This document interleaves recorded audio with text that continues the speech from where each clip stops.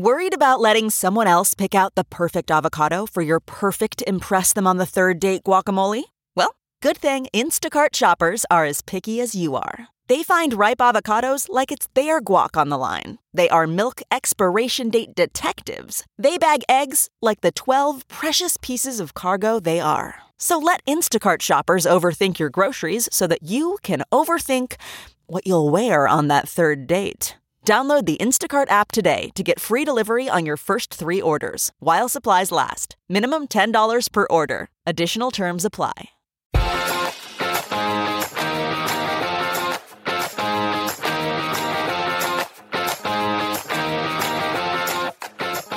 Hey everybody, Tom Rose, Gary Bauer with you, the Bauer and Rose Show, the Bauer and Rose podcast. Bauer is, you're going to have to help us through. Bauer's a little down today. He's in mourning. Raquel Welch died. And what?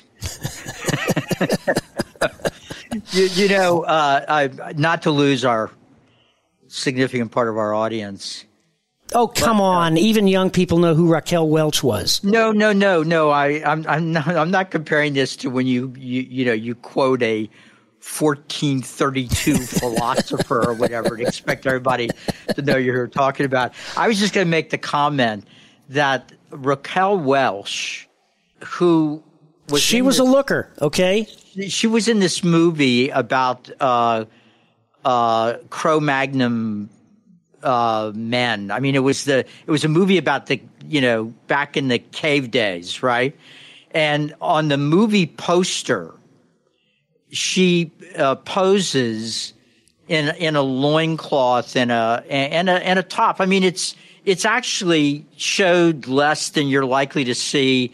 I was going to say on a typical trip to the beach in the United States, but I'll alter that to say on the typical trip to the salad bar at to a local grocery store. Nonetheless, there were several million teenage boys. I was in Sunday school at the time, but they told me about it later that there were several million American teenage boys whose whole life was formed by that poster, and then suddenly discovered that, in fact, there are two genders and that she well represented one of them. I have a Raquel Welch story. I thought you were going to say you have a Raquel Welch poster. No. We went on a family vacation. I had to be, I think I was probably in 9th grade or 10th grade. We took a big family vacation to Hawaii, and we rented this condo or something, I can't remember, but we were staying near where everyone assumed that Raquel Welch was staying. She stayed down on the beach or had some. So my buddy John Duke and I were peeping around her windows, and we got busted by hotel security. Yeah. Well, that's the story. This is where people do not know this, but I'll tell them. This is where the phrase "peeping Tom" came from. And by the way, we saw nothing, and it was probably. Well, then it clearly was not her room. It was. I was going to say it was probably your Uncle Buck that actually had. Well, that would have sent you into counseling if you had peeped enough. Well, let's move from the serious to the absurd. There was a study that came out a couple of weeks ago. I don't remember exactly when it was. That from the CDC that reported record levels of teen depression, suicidal ideation. 3 out of 5 teen girls reported chronic sadness, record high levels of suicide risk, and 30% of teen girls reported contemplating suicide. Now, what we were told, and we have been told for the past generation, and it's accelerating, that if we could only get everybody to focus on themselves, to think about themselves, to achieve their own personal authenticity. Follow your own heart. Right, where everybody listened to their own inner voice and followed their feelings, that this would create a near utopian society of bliss and delight. And isolation is obviously a factor from the pandemic, not the pandemic, the reaction to the pandemic, but there's something underneath all of this, isn't there, Gary? And that is this belief that there are no rules which everybody needs to follow. There's we put no expectation on our kids about how they're supposed to behave. There's no place for them to belong. There's no role for you in this life. So you're on your own, which means you got to find happiness within yourself. But that's not the way to find happiness, is it? I mean, I think after a 3,000-year experience, happiness comes from commitment to others, a sense of belonging, obligation to other people, to your God, to your community. And we're teaching our kids all the wrong things at the most vulnerable moments of their lives. And we wonder why 1 out of 3 teenage girls in the richest, most prosperous, healthiest country in the history of the world are thinking about killing themselves. Well, we're actually one of the poorest countries in the history of the world, and I'll get back to that in a second. As you know, Tom, early on in America's public schools, there were copybooks where children wrote out things in order to learn how to write, but you wanted them to write something, right? And people back in those days were smart enough to know this was a perfect opportunity to have them copy truths, which of course we believe today there is no such thing. There's your truth and my truth, not truth. So at the top of the copybook, there would be a truth. And then the student would write it over and over again. Kipling wrote, I believe it was Kipling, an incredible poem, The Gods of the Copybook Headings. And he talks about what happens in civilizations when those truths are abandoned. Because the truths always come back. You can act like they don't exist, but the truths always come back. When I said that we're one of the poorest nations in the world, we are poor on matters, increasingly poor on matters of the heart and soul. If I was 15 years old and going through the things that 15-year-old boys and girls go through, and instead of being told at that time, when you got all these confusions and questions and so forth, that you live in a wonderful country that has, done heroic things for people all over the world, instead, while you're going through all these things, you're being told you live in an evil country, a terrible country. It's been evil from the beginning, and you're part of it. And depending on the color of your skin, you either have no chance in this country, or if you are a Caucasian child, a white child, you are genetically an oppressor, and you have to make up for it the rest of your life. You've got to do things to compensate for the evil that is evident in your race. When I was going in those years, Tom, I don't know everything about your upbringing as a young Jewish boy, but I know that you take your faith seriously, and I'm sure your family did too. In those years, I was going to the First Baptist Church of Newport, Kentucky, and I had a pastor that was telling us all that God made us in his image, that we had dignity and value and worth, no matter what problem you were dealing with in Newport, Kentucky back in the 50s and 60s. And as you know, Tom, there were plenty of problems kids were dealing with in the 50s and 60s in Newport, Kentucky. The suicide rate was almost zero. There was less violence in this working class, tough, hard-bitten, organized, controlled town than there is in the typical American city today. So we tell them we not only don't tell them they're made in the image of God, we tell them very subtly that there isn't any God. We tell them that they're the product of billions of years of slime reproducing and suddenly creating something that can send men to the moon. That whole thing makes no sense whatsoever. We tell them that life has no meaning. You're the product of mindless chemical reactions. What you call love is just what evolution is put inside of you so you'll continue to reproduce. We don't try to tell young women how to be young women. We don't try to tell young men how to be good young men. We tell them both that you're probably not a young woman and you're probably not a young man. You may very well be one of the other 52 gender. Or not at all. Or be non-binary? Right, non-binary, right, yeah. Trapped in your body. Well, to me, Tom, it is a minor miracle that all of them aren't committing suicide. The drug addiction. I mean, every measurement of good health for a nation's children, we have jumped off a cliff and we haven't hit bottom yet. One quick sidebar, because I know there's many things you want to say about this.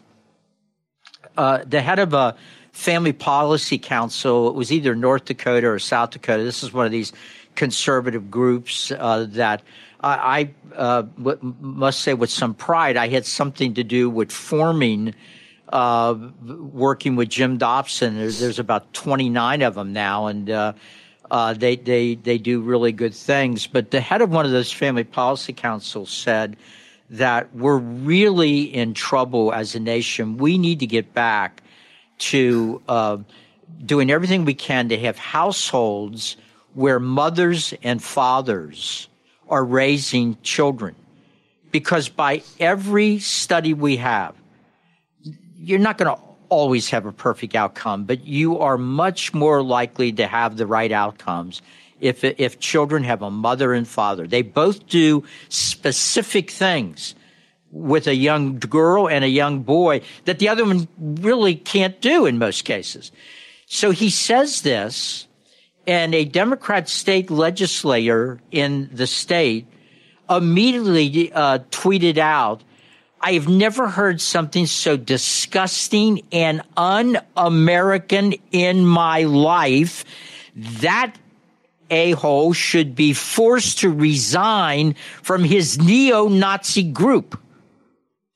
Now, Tom, the whole country should be having a national conversation about how we can ensure that more children have fathers in the home. Instead, we're having an ongoing, endless conversation about same-sex marriage. This is the only thing politicians want to talk about. Barack Obama, I think, gave 2 speeches in 8 years that touched on the question of the black community was not going to accomplish what they wanted unless black men started being men. 2 speeches in his entire presidency. He should have given 100 speeches. But how many times, does every politician on the left now feel like they've got to go out there and not only promote same-sex marriage, which, by the way, is now already legal, but make everybody else bow at the altar of same-sex marriage, participate in same-sex marriage, have pride in same-sex marriage, encourage same-sex marriage? And how does same-sex marriage, by the way, fit into a country whose elites now claim there are 52 genders? I mean, what about the other genders? The other 51 are going to be left out? No, wait. Yeah. Wait. Paul Johnson, the great historian, my favorite modern historian, who died, by the way, a couple of weeks ago, wrote this incredible book. I have probably sent it to you, Modern Times. I've taught a bunch of college courses, and I always assign that book no matter what the topic of the course. I read that on my own, Tom, literally. I think Carol and I had only been married a couple of years. We were at the beach with her parents, and I don't like the beach, so everybody went to the beach every day, and I sat on the back deck and read that book, and I was mesmerized. I've studied history all my life. I've never read a better history. It's the best single-volume history of the 20th century, period. Anyway, his point is that the 20th century actually began in 1919 when scientists off the coast of West Africa were testing Einstein's special theory of relativity, and they discovered that it was true in the sense that light can bend. And what Paul Johnson points out, and he uses Einstein to drive the point home, was a belief began to circulate in the 1920s that for the first time at a popular level, there were no absolutes. There was no absolute of time and space, of good and evil, of knowledge. But as Einstein himself pointed out mistakenly, but perhaps inevitably, relativity became confused with relativism. Mm-hmm. And there's a huge difference between how the physical universe might work and what the God of our fathers might demand of us. And nobody was more distressed by this than Einstein, who famously argued that God doesn't play dice with the universe, and however God structures the universe physically, just as there are physical laws of the universe, there are also moral laws of the universe. And that's why he was kind of so bewildered by all of this. And I think Johnson makes a great point. Once there is no God, and once there is no purpose, then everything is permitted. We're encouraged, incentivized, and to fulfill our heart's desire, to engage in any sexual activity that meets our fancy. And as a result of that, you have moral breakdown, you have social collapse. There's nothing progressive about a lot of this progressive ideology, Gary. It's regressive. We've been there before. We've done that. That's what ancient civilizations did. That's why none of them, except Judeo-Christian civilization and Chinese civilization, for that matter, managed to emerge from antiquity, because we were able to channel or fence in or guardrail, as the new buzzword is, guardrail our impulses and direct them towards positive things so humanity could advance, so our society could advance. That's all gone now. Well, it is, Tom, and the consequences are, I mean, they're earth-shattering. And, you know, I always get back to politics, although we're talking about something profoundly deep and profoundly moral. But the left and the Democrat Party, which is the party of the left, is all in on this moral relativism. At every stage of the way, they're all in. There is no perversion or insanity that is possible to imagine that could appear on the scene that the National Democrat Party will not immediately embrace. The Republican Party gets their votes overwhelmingly from people that believe there is such a thing called truth, and that there are things we know about the most successful way to raise children and so forth and so on. And there's almost no serious Republican entities that make any serious effort to push back against the insanity of the relativism left. That they'll give lip service to it, because they want those voters to continue to show up on election day, but they're embarrassed to be seen as if they actually care about these things. Tom, the irony is saying that there aren't 52 genders, there are only 2, and we got to stop this nonsense that's destroying particularly young girls. Making that point is a more popular point to make than arguing that taxes shouldn't go up on billionaires. Saying that our liberty, even now in America, saying that our liberty comes from God and not from government is still more popular than saying, what we really need to do is cut that dang Social Security program. I mean, I can go down almost everything that Republicans believe even today is the reason they exist as a party. And they just don't, they're not willing to spend any capital on it at all. I've told the story before. Let me tell it real quick again. I was having lunch a number of years ago with, and I'm going to say who it was, with Senator Lindsey Graham. And the same-sex marriage issue was hotly debated at the time. It was before the Supreme Court decision and the rest of it. And I encouraged him at the lunch. Lunch was about something else, but I encouraged him. I said, Senator Graham, speak up more about that. I mean, the people that elect you in South Carolina, they care about this issue. And he goes, well, Gary, it's a tough one. I mean, it's tough to frame the arguments without looking like you're a bigot or whatever. And I go, really, Senator? And then I started running through the arguments. Well, he starts writing down. Slow down. He does, he does what you do with me sometimes, only it's more understandable because I am talking about something you would not necessarily. He goes, slow down. And he starts writing things down. And I said, you have to, really? You want me to slow down? I mean, don't you just know this? So anyway, the lunch is over. I go back to my office. A couple hours later, my secretary buzzes in and says, it's Senator Graham on the phone.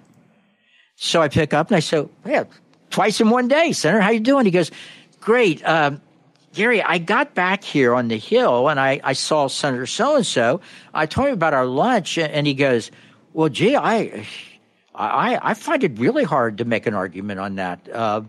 What did Gary say? So Graham says to me, Gary, tomorrow, would you be willing to come up to the Hill?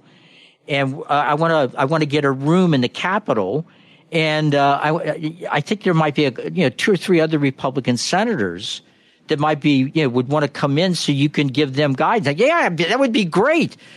Tom, I go into this room in the Capitol. There were like 22 Republican senators. I don't even remember all their names. I should go back and look at none of them had any idea about how to make the case that marriage is between a man and a woman. And as I talked, I saw some of them getting scraps of paper out of their suits and you have a pen, and then they're going, slow down a second. Now, if I would have asked any one of us, will you explain to me the concept of carried interest and why Republicans don't want to tax it?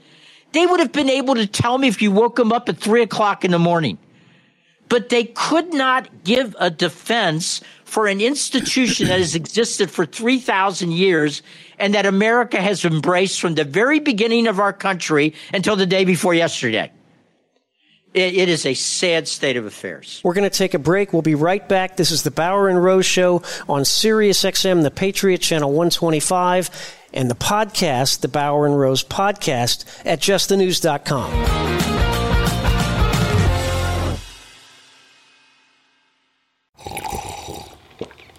That's not just the sound of that first sip of Morning Joe. It's the sound of someone shopping for a car on Carvana from the comfort of home. That's a good blend. It's time to take it easy, like answering some easy questions to get pre-qualified for a car in minutes. Talk about starting the morning right. Just like customizing your terms so your car fits your budget. Visit Carvana.com or download the app to experience car shopping the way it should be. Convenient, comfortable.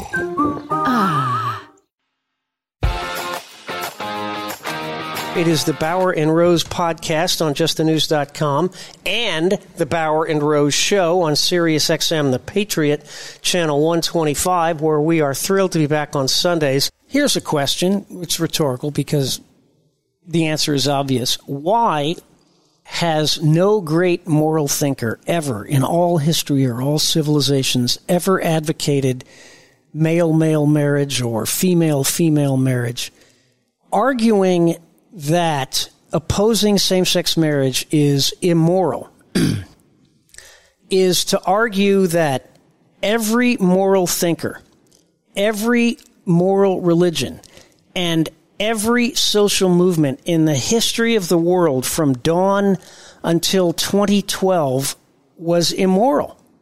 It's the only social movement that I'm aware of ever that completely breaks with the past. It seeks to create a moral ideal that had never before been conceived, let alone advocated.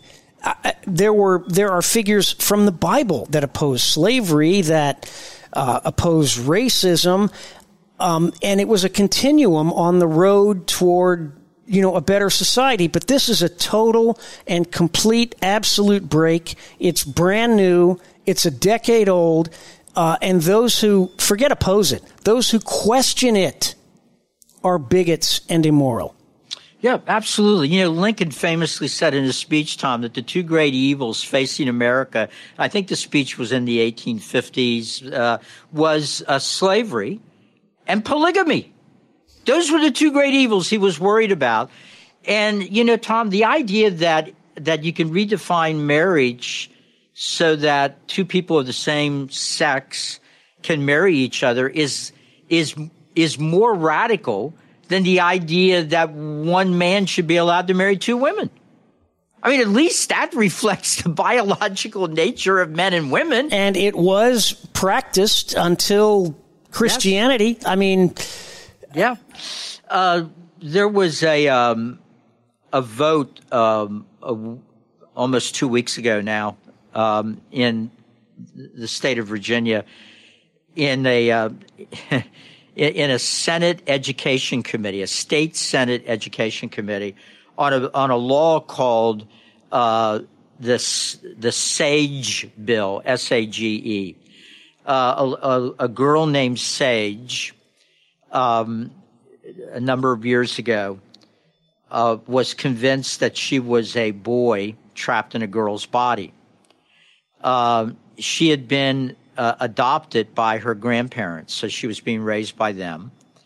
And at school, she told the teacher that she was a boy trapped in a girl's body, and she needed the teacher's help so that she could deal with this. And she made it very clear, please don't tell my parents, because they would be against this. So the school hid it from her parents, her grandparents who were acting as her parents. Eventually, it got to the parents' attention, and one thing led to another. The girl ran away from home. Nobody could find her. They found her 4 months later in Maryland, where she had been sex trafficked. When they found her and brought her back to Virginia, they put her in a child facility for boys because she thought she was a boy, where she was assaulted again. So people in the Virginia legislature said that this cannot be allowed in Virginia schools. So they introduced the SAGE law. It passed the state house by a 52 to 48 vote. Every Republican, to their credit, voted to pass the SAGE law. Every Democrat voted against it. It gets to the state Senate, where it was in committee a couple of weeks ago, and the law failed in committee by a vote of 9-6. Every Democrat voting against it, every Republican voting for it. Now, the bill had two provisions.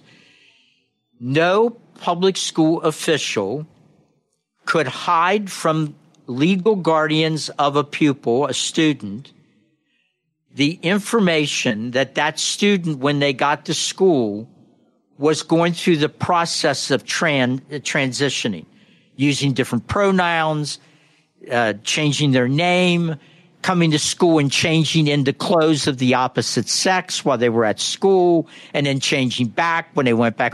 That would be illegal in Virginia to do that. Second thing was that, let's see, what was the second thing? Now I'm drawing a blank on it now. First thing was pretty strong.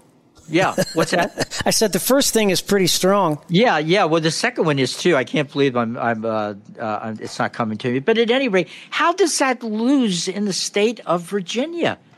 I mean, this is insanity. This is total, complete insanity. Now, Tom, if the Republican Party of Virginia, see, I worry that a lot of the Republicans voted for the law because they know if they didn't vote for it, they would lose their base.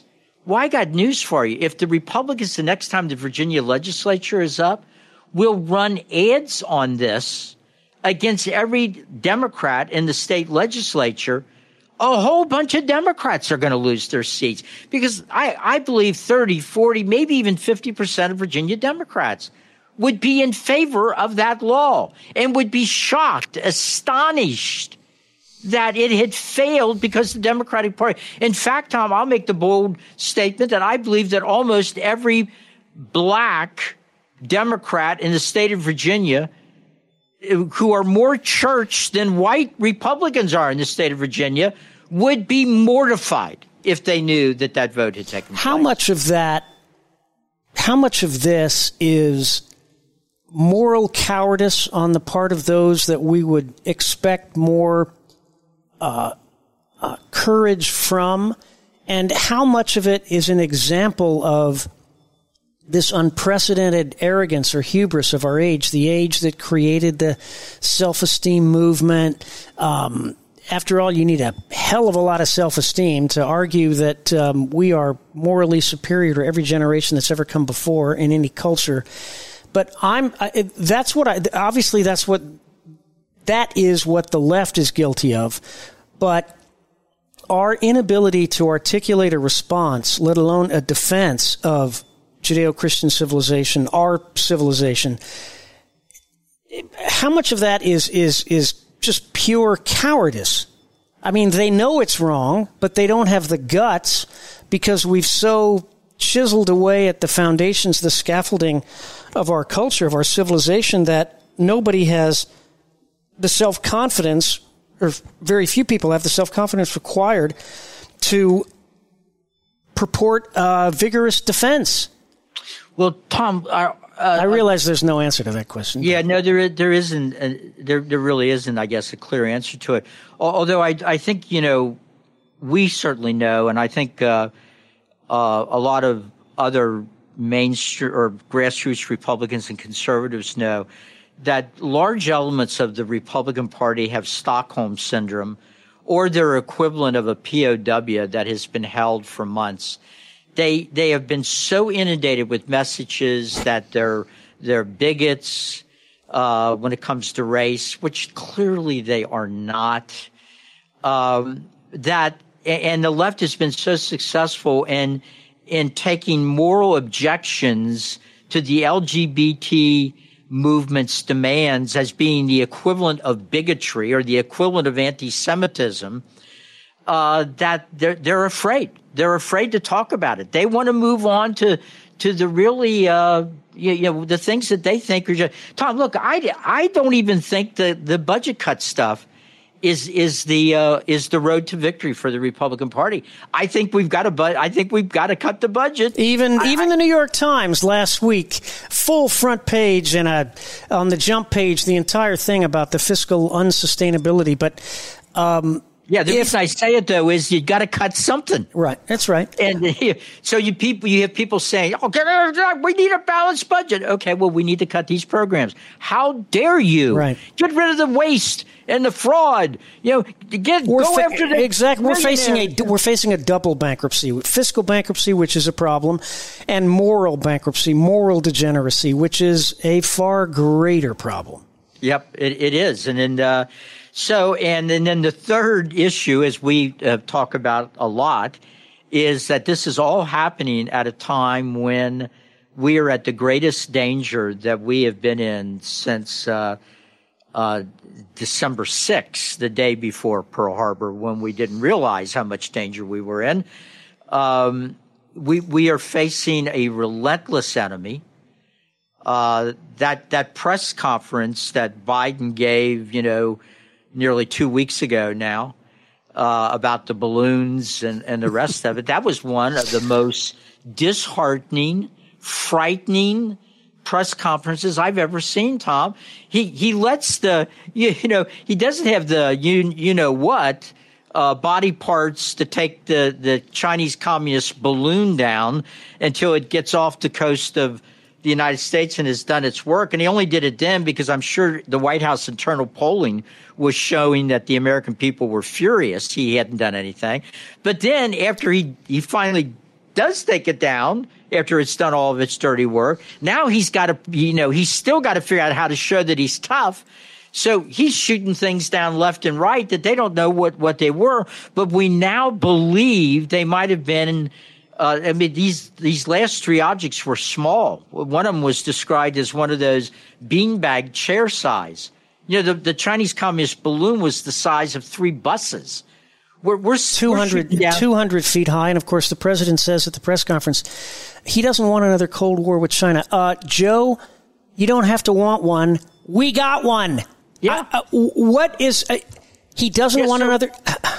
So a group has come forward today, a group of kids in Illinois that periodically save their money up, and they send up these little balloons, and they think their balloon might have been shot down over Lake Huron, and they want reimbursement because it cost them $120. There were earlier stories that this Illinois Balloon Hobby Club, a father-son hobby club, a $12 weather balloon with a GPS, one of those store-bought or Amazon-bought GPS devices, they sent up. It's part of this father-son 12-year-old balloon kit program, and that we fired two $400,000 missiles to shoot it down. Of course, what everyone seems to be missing is the first one didn't get it. So we're sending $500,000 missiles to hit stationary $12 balloons, and we can't even hit them. What does that tell you? Well, yeah. I mean, I had the same instinctive response. I was upset that the first missile missed.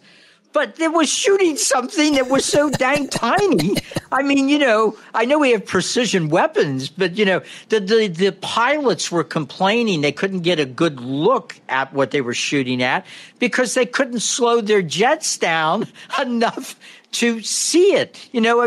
They're going hundreds of miles an hour past something that's going about 20 feet, So, I mean, by the way, spending $800,000 to take down something that costs between $12 and $120 launched by an American is not a really sustainable defense policy. But there was something else he said, Tom, that jumped out at me, and I can't remember now because it's been a while, if he said it in the Q&A, which was almost non-existent after his statement, or whether he said it in his remarks. But I think somebody yelled, do you think this will rupture U.S.-China relations? And he goes, no, it's not going to do that. She doesn't want to alienate me in the United States. That scared me even more. Here he is again, this befuddled, mentally failing president of the United States who thinks that his just incredible personality is something that she cannot do without. And he will abandon what has been his entire goal as premier of communist China to help communist China get their rightful place in the world. And here's Biden that thinks, I mean, Tom, I'm telling you, when the commies get together in Beijing, they must be laughing their fool heads off. The one thing I know they are not doing is having a look on their face like she had down at Mar-a-Lago when he was having dinner with President Trump. And President Trump leaned over at some point, and there was a translator there, and he says to Xi, hey, Xi, buddy, I just want to give you a heads up. I just gave the go-ahead to take out Soleimani, the head of the Iranian terrorist forces. We took out him and his whole entourage because that's just what we do. And I didn't want you to be caught by surprise tomorrow when you read about it, so I thought I'd give you a heads up. And when you look at the video, Xi's listening to the translation, and then he sets up kind of straight, and then he just stares straight ahead. I would love to be inside the mind of Xi. But what he knew when he went back home was that when you dealt with the Trump-Pence administration, you were dealing with a strong administration that would defend the country. When you're dealing with the Biden-Kamala Harris administration, I mean, you're dealing with incompetence, total incompetence, cowards. All they're good at doing, Tom, is telling us to just calm down, whether it's the poor people in that working class community of East Palestine in Ohio, or what's happening at our border, or when we're letting Chinese balloons cross the country while we shoot down hobbyist things. I mean, yeah, but there's a policy we can really get excited about. We're going to take a break. We'll be right back. This is the Bauer and Rose Show on Sirius XM, the Patriot Channel 125, and the podcast, the Bauer and Rose Podcast, at justthenews.com.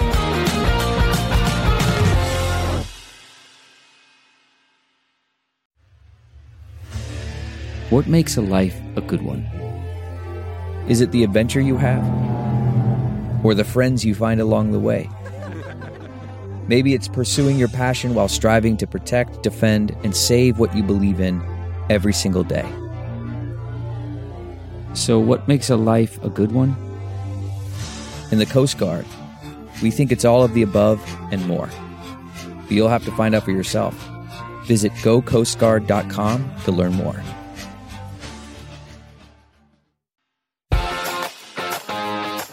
It is the Bauer and Rose podcast on justthenews.com and the Bauer and Rose show on Sirius XM, the Patriot, channel 125.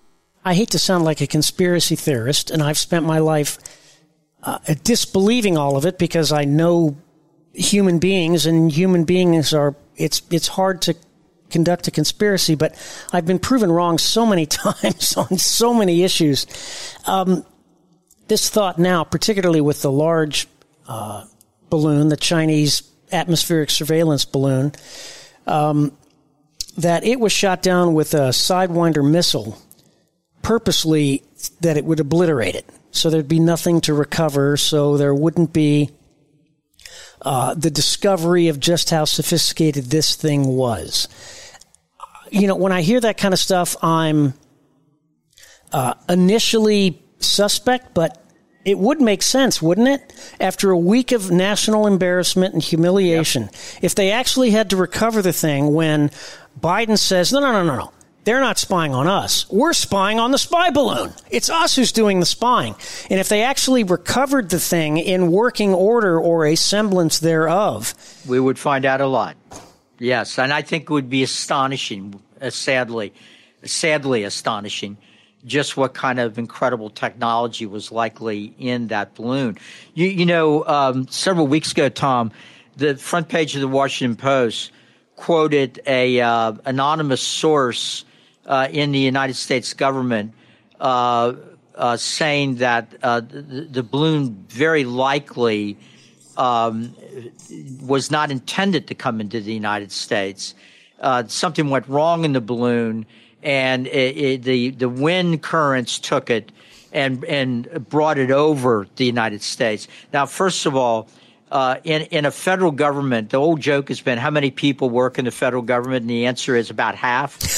I haven't heard that. I like it. Yeah. So the anonymous source that they quoted in the Washington Post is the busiest man or woman in the federal government. That guy is out there with a quote almost every day, and it's always promoting the cause of the left and of Biden and Kamala Harris. And there he was again. So this balloon accidentally crisscrossed the United States, went over, dozens of sensitive military sites where it would pause to make sure it was doing a good job of collecting everything it wanted.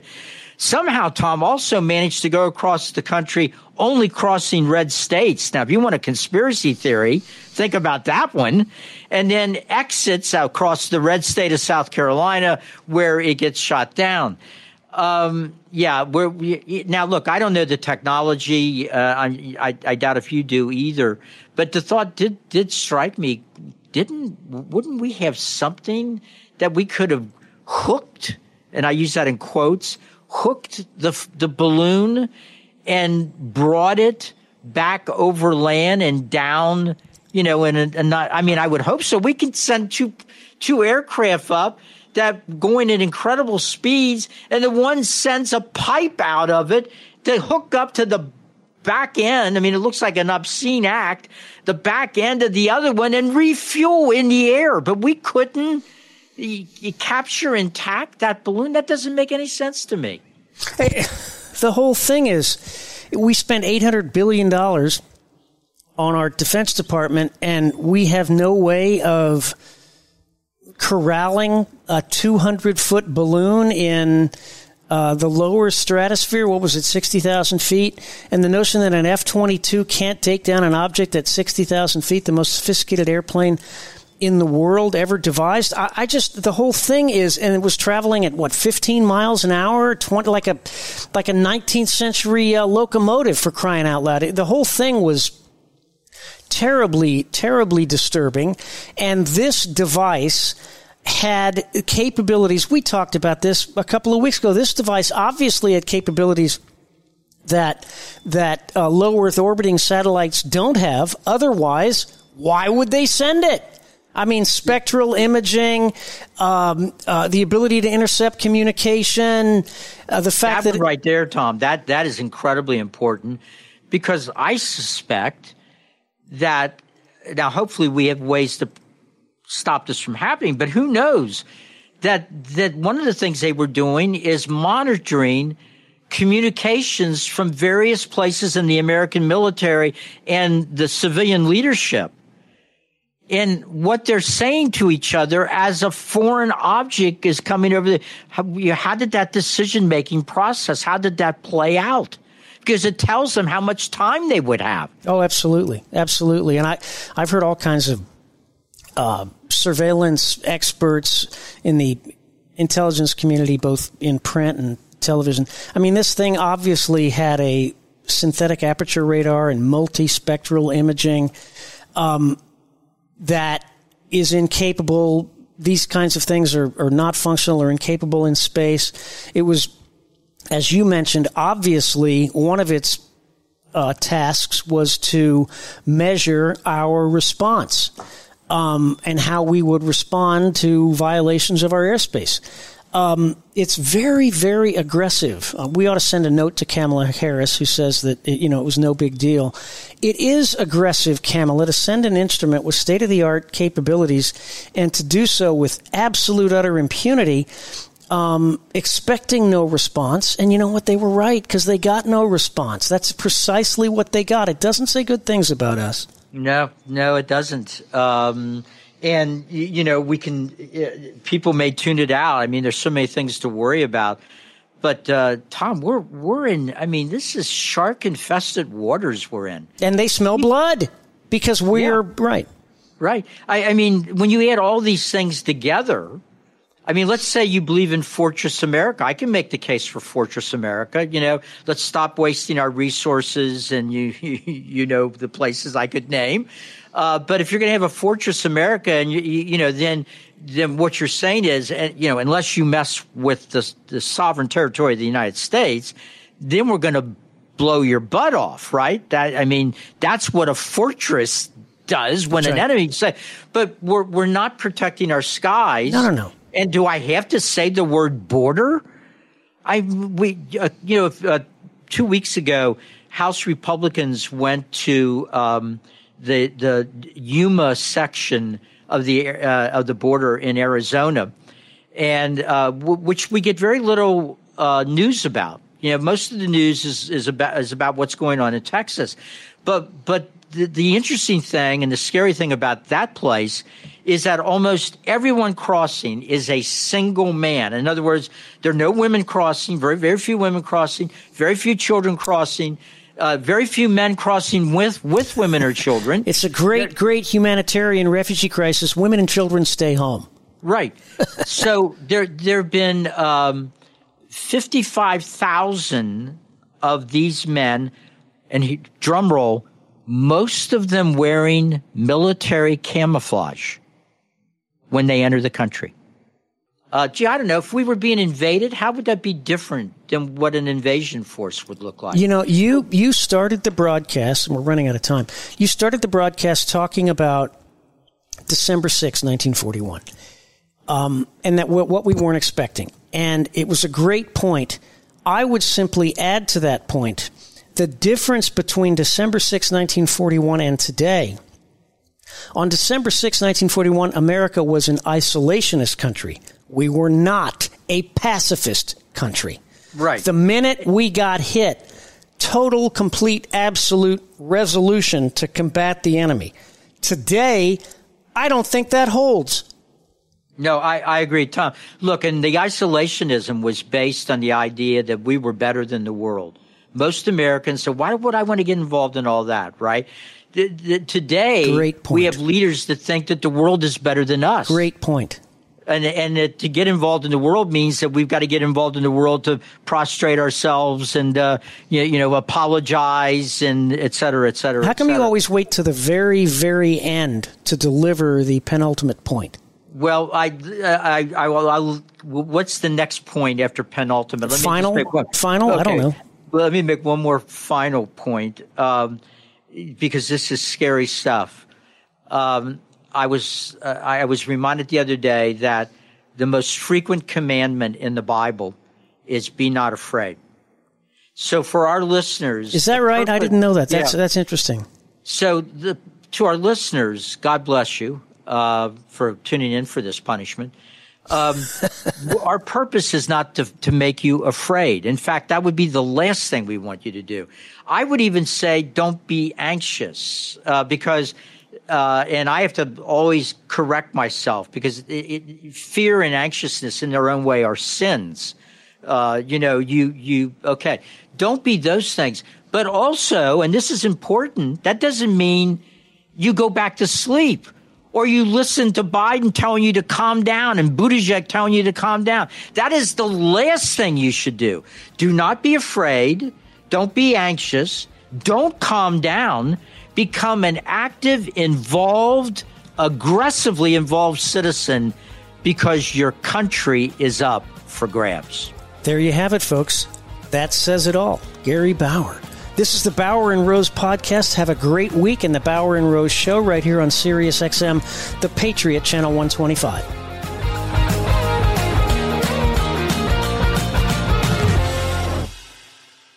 When you make decisions for your company, you look for the no-brainers. And if you have a lot of mailing to do, Stamps.com is the ultimate no-brainer. Mail checks, invoices, documents, and everything you need to keep your business running. Get rates up to 89% off USPS and UPS. And with the mobile app, you can take care of mailing on the go. Make the same no-brainer decisions as over 1 million other businesses with Stamps.com. Sign up at Stamps.com with code PROGRAM for a special offer. That's Stamps.com, code PROGRAM.